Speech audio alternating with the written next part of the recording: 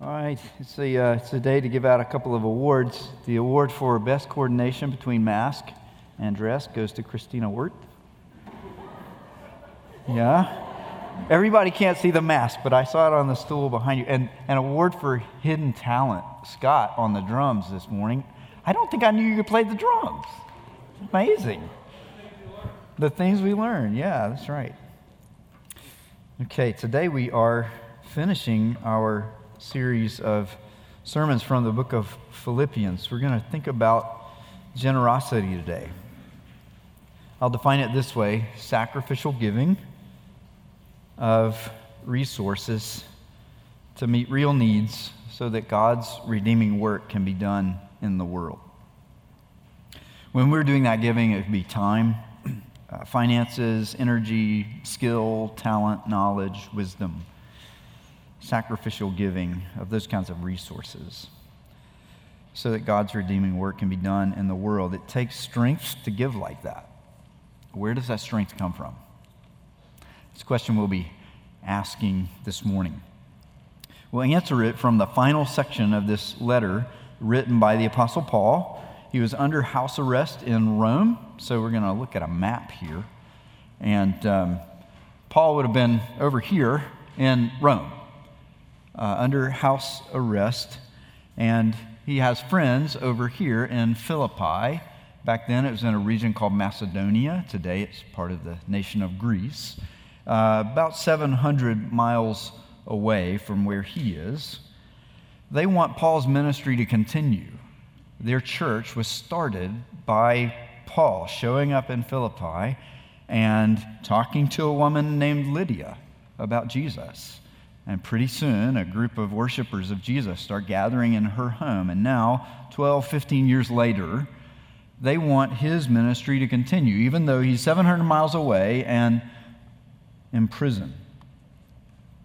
And so they send a man named Epaphroditus. We'll hear his name in the scripture reading today. I'm sure James has practiced it. He's going to pronounce it flawlessly, right?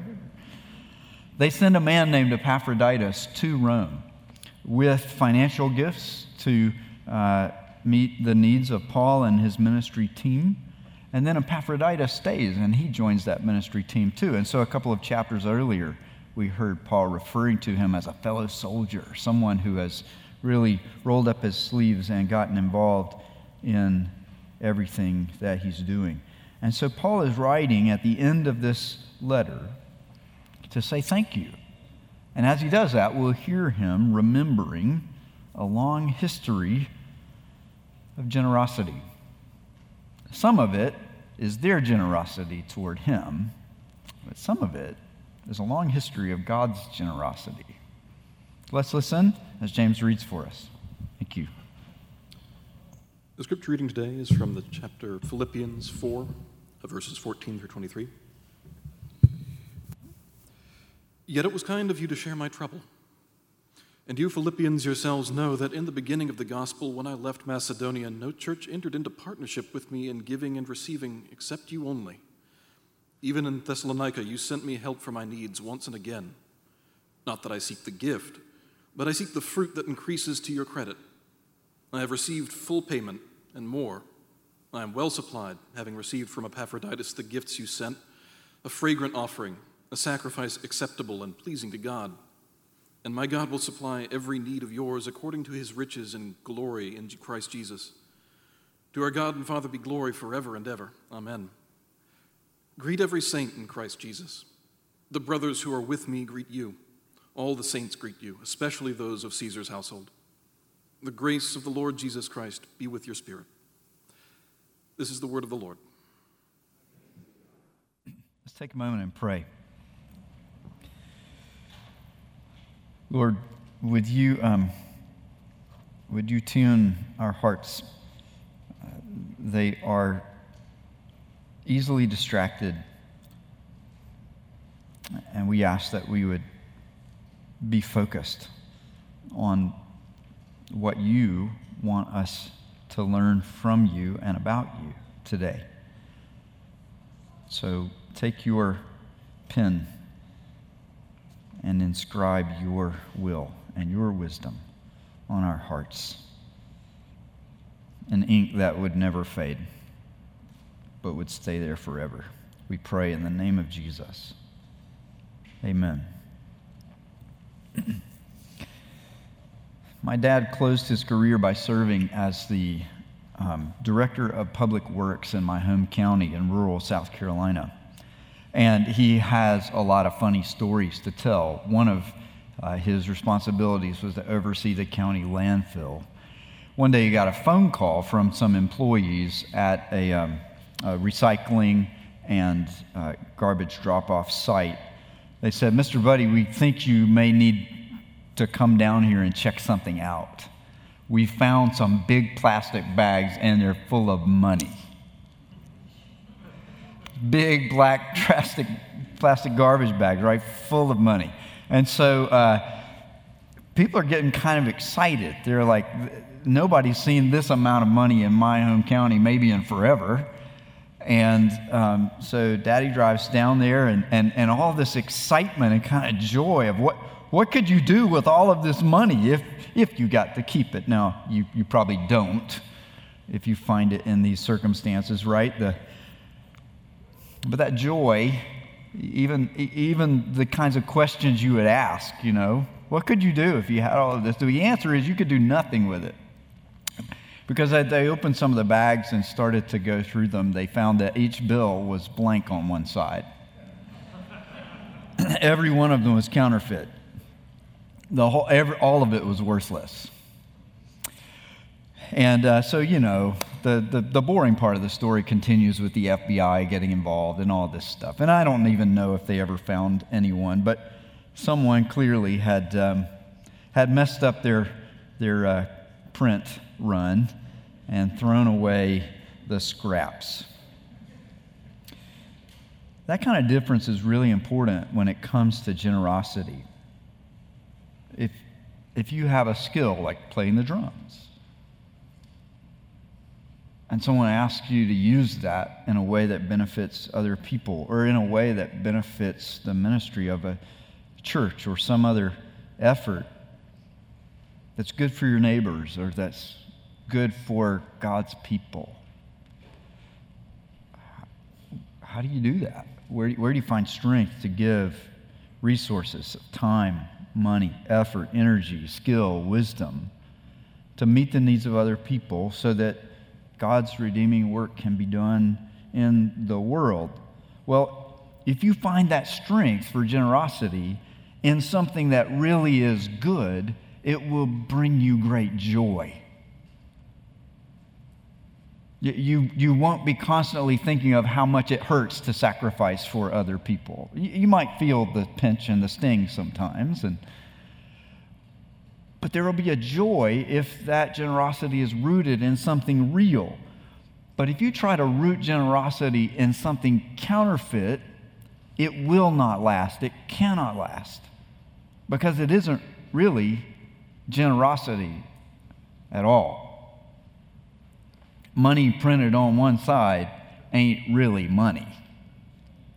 It can't do any good. Let's explore that difference today. We'll start with some background. The story of generosity from this church in ancient Philippi. The Apostle Paul is writing to thank them for supporting his ministry. We look at verse 18 and we hear that had a financial component and a personal component. I have received full payment and more. I am well supplied, meaning I have everything I need. Paul is under house arrest. Where's his food going to come from? He is sending people back and forth on journeys to surrounding towns to preach about Jesus. Where will they get the money they need for their meals? Where does the rent for the house he is in Rome under house arrest come from? He can't practice his trade of tent making while he's under house arrest. He's chained to a Roman soldier. So here he is saying, you've sent more than enough money to meet all of my needs. Thank you. And then he goes on to say, I have received from Epaphroditus the gifts you sent. Well, Epaphroditus didn't just bring money and then say, see you later, Paul. He joined the team, and he became an invaluable part of everything that this apostle, called by Jesus to spread good news about him to as many nations as possible, Epaphroditus joined the team. That kind of generous giving from the Christians in Philippi to the Apostle Paul continued for over a decade. Verses 15 and 16 remind us of that. You Philippians know that in the beginning of the gospel, when I left Macedonia, you were the only church that entered into this kind of partnership of giving and receiving with me. Way back in the beginning, when you were first hearing about Jesus, you were quick to practice this ministry of generosity. Thank you. And now, writing 12, 14 years later, that relationship has continued. And he says in verse 16, even in Thessalonica, you sent me help for my needs once and again. When Paul left Macedonia, and the first time he went to Philippi, we find it recorded in the book of Acts. The next city he went to is Thessalonica. And he's saying, look, more than 10 years ago, you got on board early in this kind of generous, sacrificial giving, even when no other church in your region did so. And you gave in a way that's sacrificial. How do we know that? Verse 14 says, it was kind of you to share my trouble. It's a strong word. To share my affliction would be another way to put it in English. How did they share his affliction? Well, we find in the book of 2 Corinthians that this church in Philippi, over this 10-plus year period, rarely had enough for themselves. So anytime they gave, it hurt. And yet they gave out of some resource of joy that enabled them to do that when nobody else was doing it, and to keep doing it for over 10 years. So that whatever Paul was doing, it could keep happening and extend throughout Greece. As he leaves Philippi and goes to Thessalonica and goes on from there to the rest of Greece, according to the book of Acts, and then ultimately to Rome, there is something so good that these people are willing to sacrifice so that strangers, people they have never met, near Thessalonica, just a few miles down the road, and far throughout Greece and even 700 miles away in Rome, could experience what they have experienced. What is it that's so good that grips their heart with that much joy that they want to see it multiplied? It's real riches. This is not just a story of the generosity of human beings who lived in Philippi a long time ago. This is the story of God's generosity. I know how it works. I'm a pastor. When I say generosity, some of you go, eee! This is the part of the show where somebody says, you need to give more money to the church. And makes me feel guilty. Even if I've been giving generously, I'm made to feel like I haven't been giving generously enough. And when the word generosity comes up, it is pastor code for gimme, gimme, gimme, gimme, gimme. Notice the assumption when we respond like that. We're assuming that when we talk about generosity, we're talking about human generosity. But let's look carefully at the biblical story. When we talk about generosity in the Bible, we start by talking about God, who is gloriously and abundantly rich. Let's listen to verse 19 again. And my God will supply every need of yours, according to his riches in glory in Christ Jesus. According to his glorious riches. And where do you look to find his most glorious riches? In Christ Jesus. You look at this God who has enough wealth this fabulously, gloriously rich God, and you see not only does he have enough to meet all of our needs, here's the amazing part of the story. He is willing to share that with us. It isn't just that he has loads of riches, and now somehow we have to convince him to share it with us. He is a generous God. Notice the assumption of what Paul is saying. He is not assuming a stingy God. He is not assuming a reluctant giver. He's not assuming a God who has enough but is waiting to see if we're worth investing in. He's assuming a generous Father who, for some reason, would be willing to look at a church that's been poor for over a decade and say, I'll meet your every need. What is that reason? It is Christ Jesus. Jesus is the reason that the Father's heart is a generous heart toward his children when they are in need.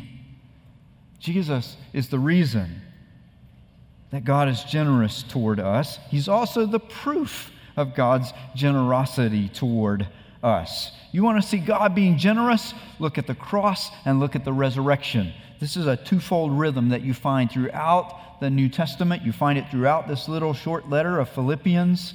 And so back in chapter 2, this great song about Jesus and all that he's done is broken into 2 verses. How he humbled himself in crucifixion and how God the Father exalted him in the resurrection. And you look at that story and you see God being generous. In the crucifixion, God is generous to give himself to identify with us in our weakness and in our need and in our suffering and in our shame. That God would stoop low and become obedient to death, even death on a cross, to bear the shame and identify with us. So that if you're having a hard time financially, if you're having a hard time relationally, if you're having a hard time in any other way, you're not alone. The God of the universe has given himself to come close and draw near and identify with our shame, with our weakness, with our need. And not just to identify, but to endure the suffering and the shame that should be ours, because we are the ones who said to this gloriously rich God, we don't need you, we can make it on our own. And God draws near and he endures all of the justice that should fall on somebody whose heart is that ungrateful toward the most generous giver who ever existed, to say, we don't appreciate your generosity, we don't need it, we've got it, we can make it on our own. Well, justice has to be done, and Jesus draws near and he endures that justice on the cross. And then in the resurrection, we see God the Father removing all the shame of that justice, that guilt, all of the shame of what it meant to be crucified and treated as subhuman in the Roman world. And in the resurrection, we see God generously giving to his Son Jesus everything needed to reverse all the suffering and the sorrow he had endured.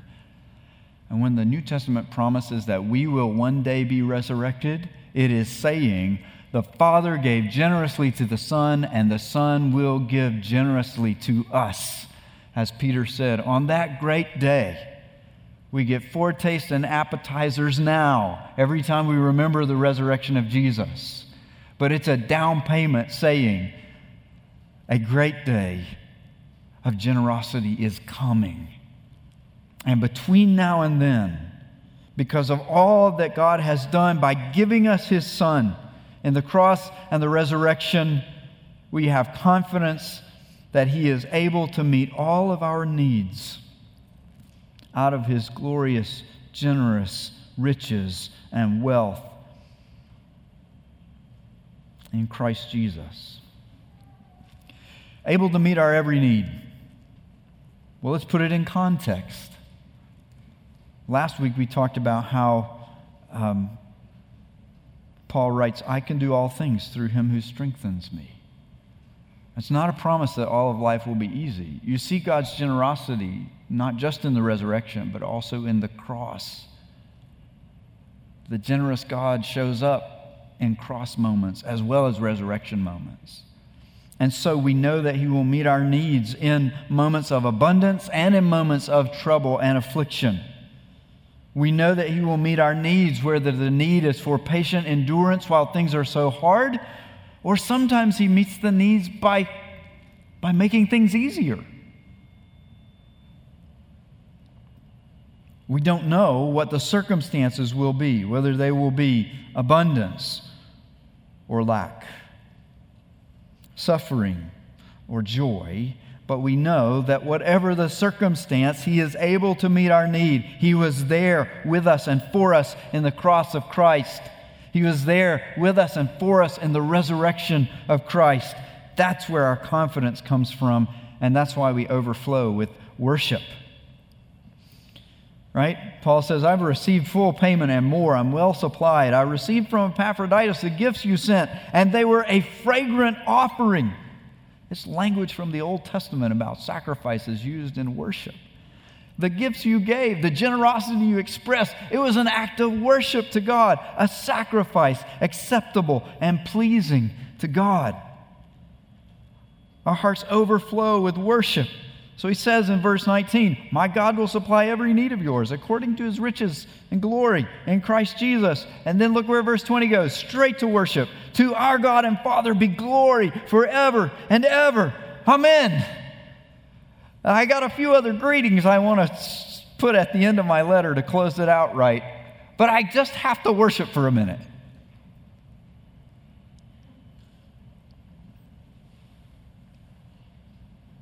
Christians don't give because giving is good. Christians give because the gospel is good. We don't give because it's good to give. We give because we see the generosity of a God who would draw near, who would present the greatest gift he has to offer for our good, which is his only Son. And he would not withhold that gift from us. This is why we're certain that one day the feast that we're preparing for is not going to withhold any good thing. Why? Because he's already given us the best he had to offer, his own Son.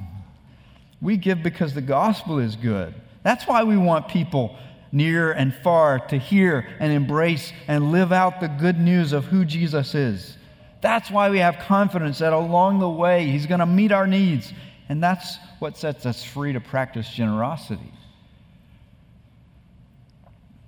If we're full of anxiety, if we think the money's only printed on one side, and eventually somebody will flip it over and see that we don't have that much to offer, then we don't feel free.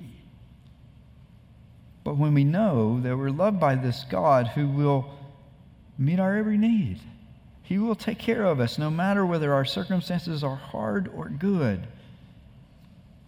That's the real motivation for generosity according to life in Jesus. It's not the only motivation that exists in our world, though. There are some counterfeits. We should probably take a look at those. It helps us to recognize the real thing, right? Oh, the real thing has green ink on both sides of the paper. Oh, that helps me know that this thing I'm looking at is not real. It's blank on one side. Two common counterfeits across human cultures. One is this. Generosity is a way to prove my worthiness. And a second is, generosity is a way to guarantee my comfort.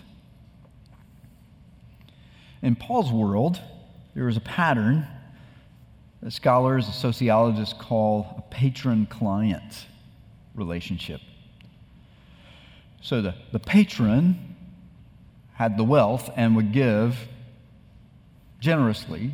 The client would receive. And there were some unwritten rules that everybody knew.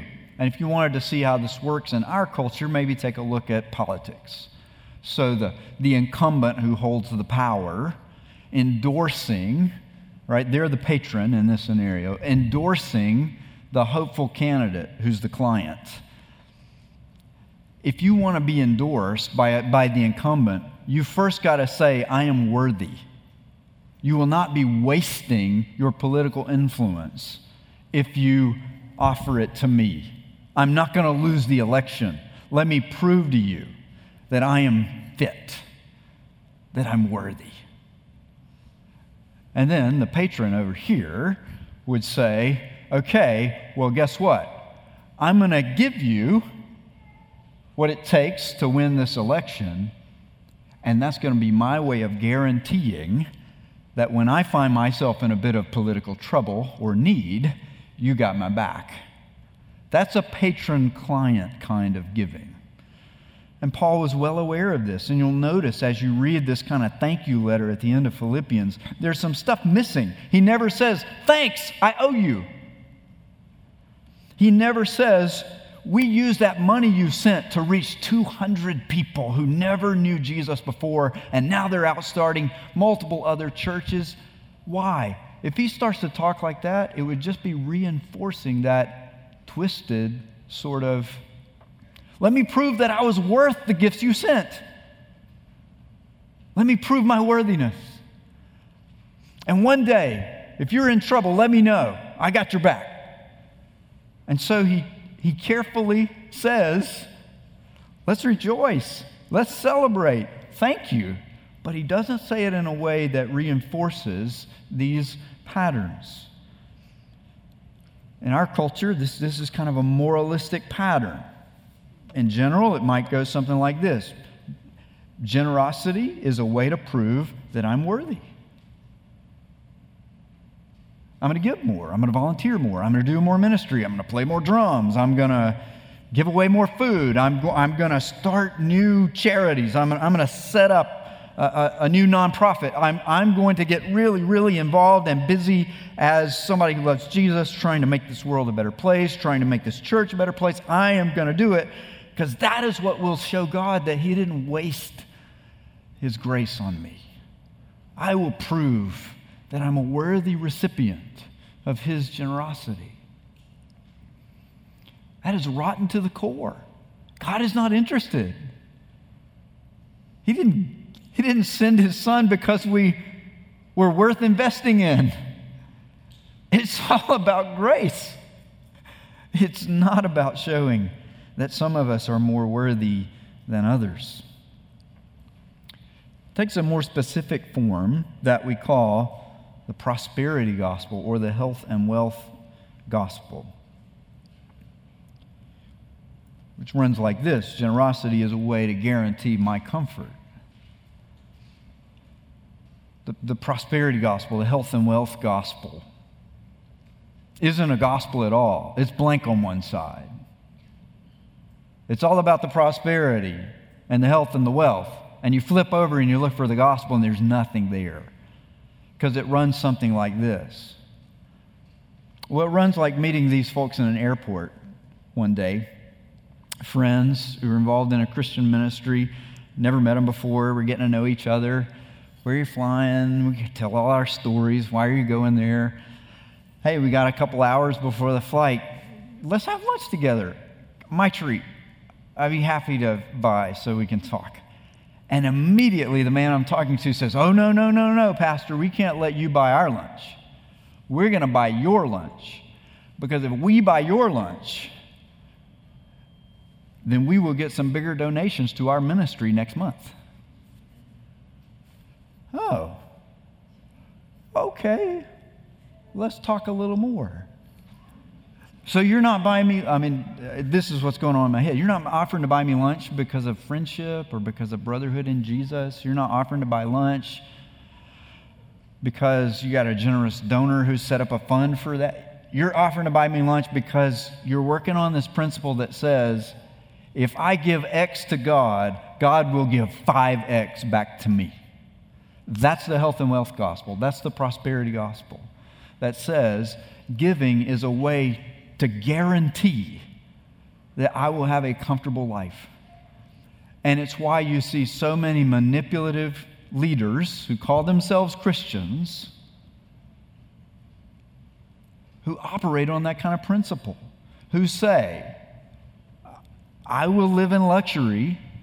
If you give your last dollars to our ministry, I guarantee you that God will cause you to prosper financially, maritally, in your family, employment, every way. It's just an empty, bankrupt promise, because it's not about Jesus at all.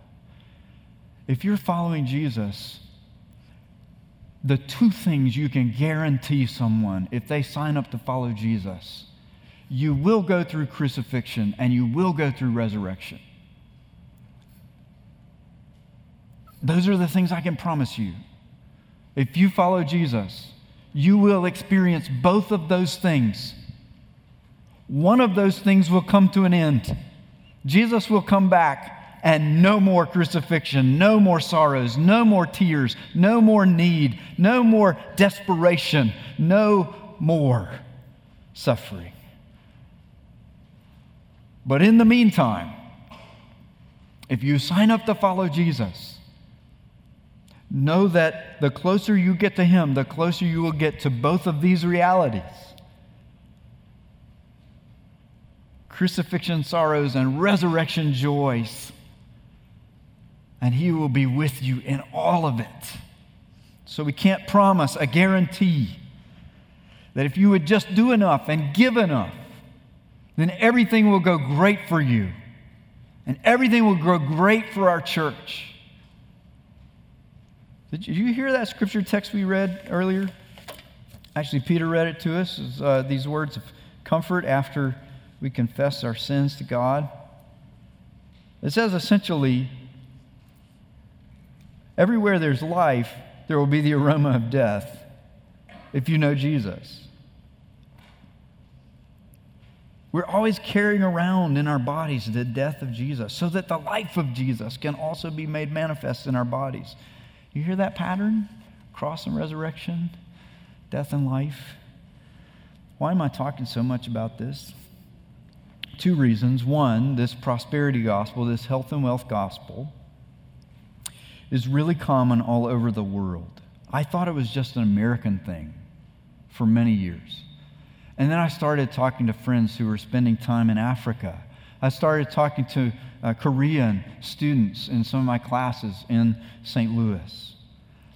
And I'm hearing the same story from India, from South America, from here in North America. There is this desire to twist God's generosity into something that becomes about proving that we are worthy or guaranteeing that we can be comfortable forever. In fact, though, the gospel means that we don't give like patrons who are trying to guarantee something in return. Our generosity is a response to what we received. It's not trying to get God to respond to what we're giving. It is in response to what He has already given us. And we're not giving like clients who are trying to prove our own worthiness. We have looked at the world and we have said there is only one who is worthy. And we want to celebrate Him. And that's why we say to our God and Father, be glory forever and ever. Amen. Not to us, not to our church, not to our denomination, not to the whole church wrapped up into one big ball together. There's only one who's worthy. We celebrate Him. I have a friend named Terry Eves. He passed away a couple of years ago. And Terry was an Old Testament professor at Erskine College while I was teaching New Testament at Erskine Seminary. I called Terry my rabbi because he knew the Old Testament so well.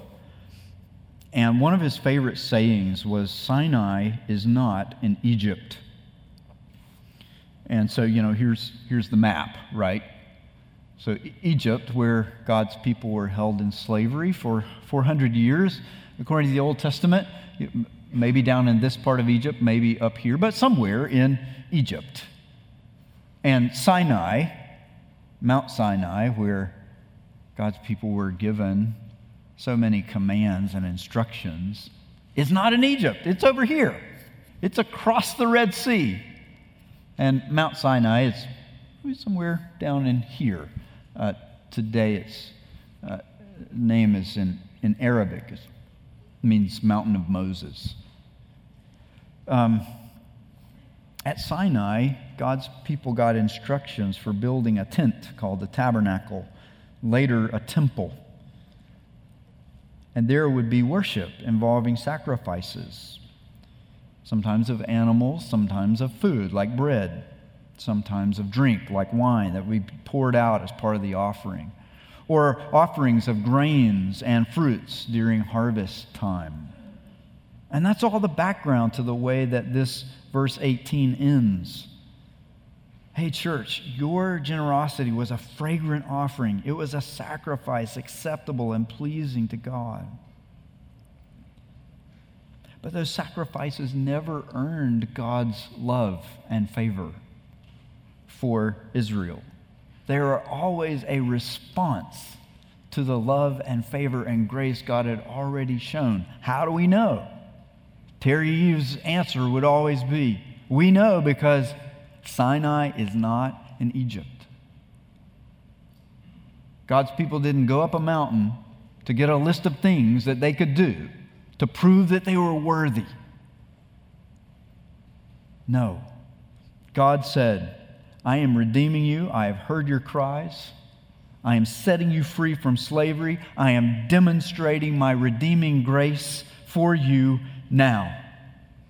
And then I will give you instructions on how you are to worship and honor me. And then I will give you instructions on what sacrificial offerings ought to look like. But the redemption comes first, and then the sacrifice. That's the God that we honor and worship. He calls us to generosity, not to show that we're worthy, not to guarantee an easy life, but as an expression of thanksgiving and worship for what He's already done for us. He became the greatest sacrifice ever. He gave Himself to us and for us in the cross and in the resurrection. And that's why we can trust Him to meet our every need out of His glorious riches in Christ Jesus.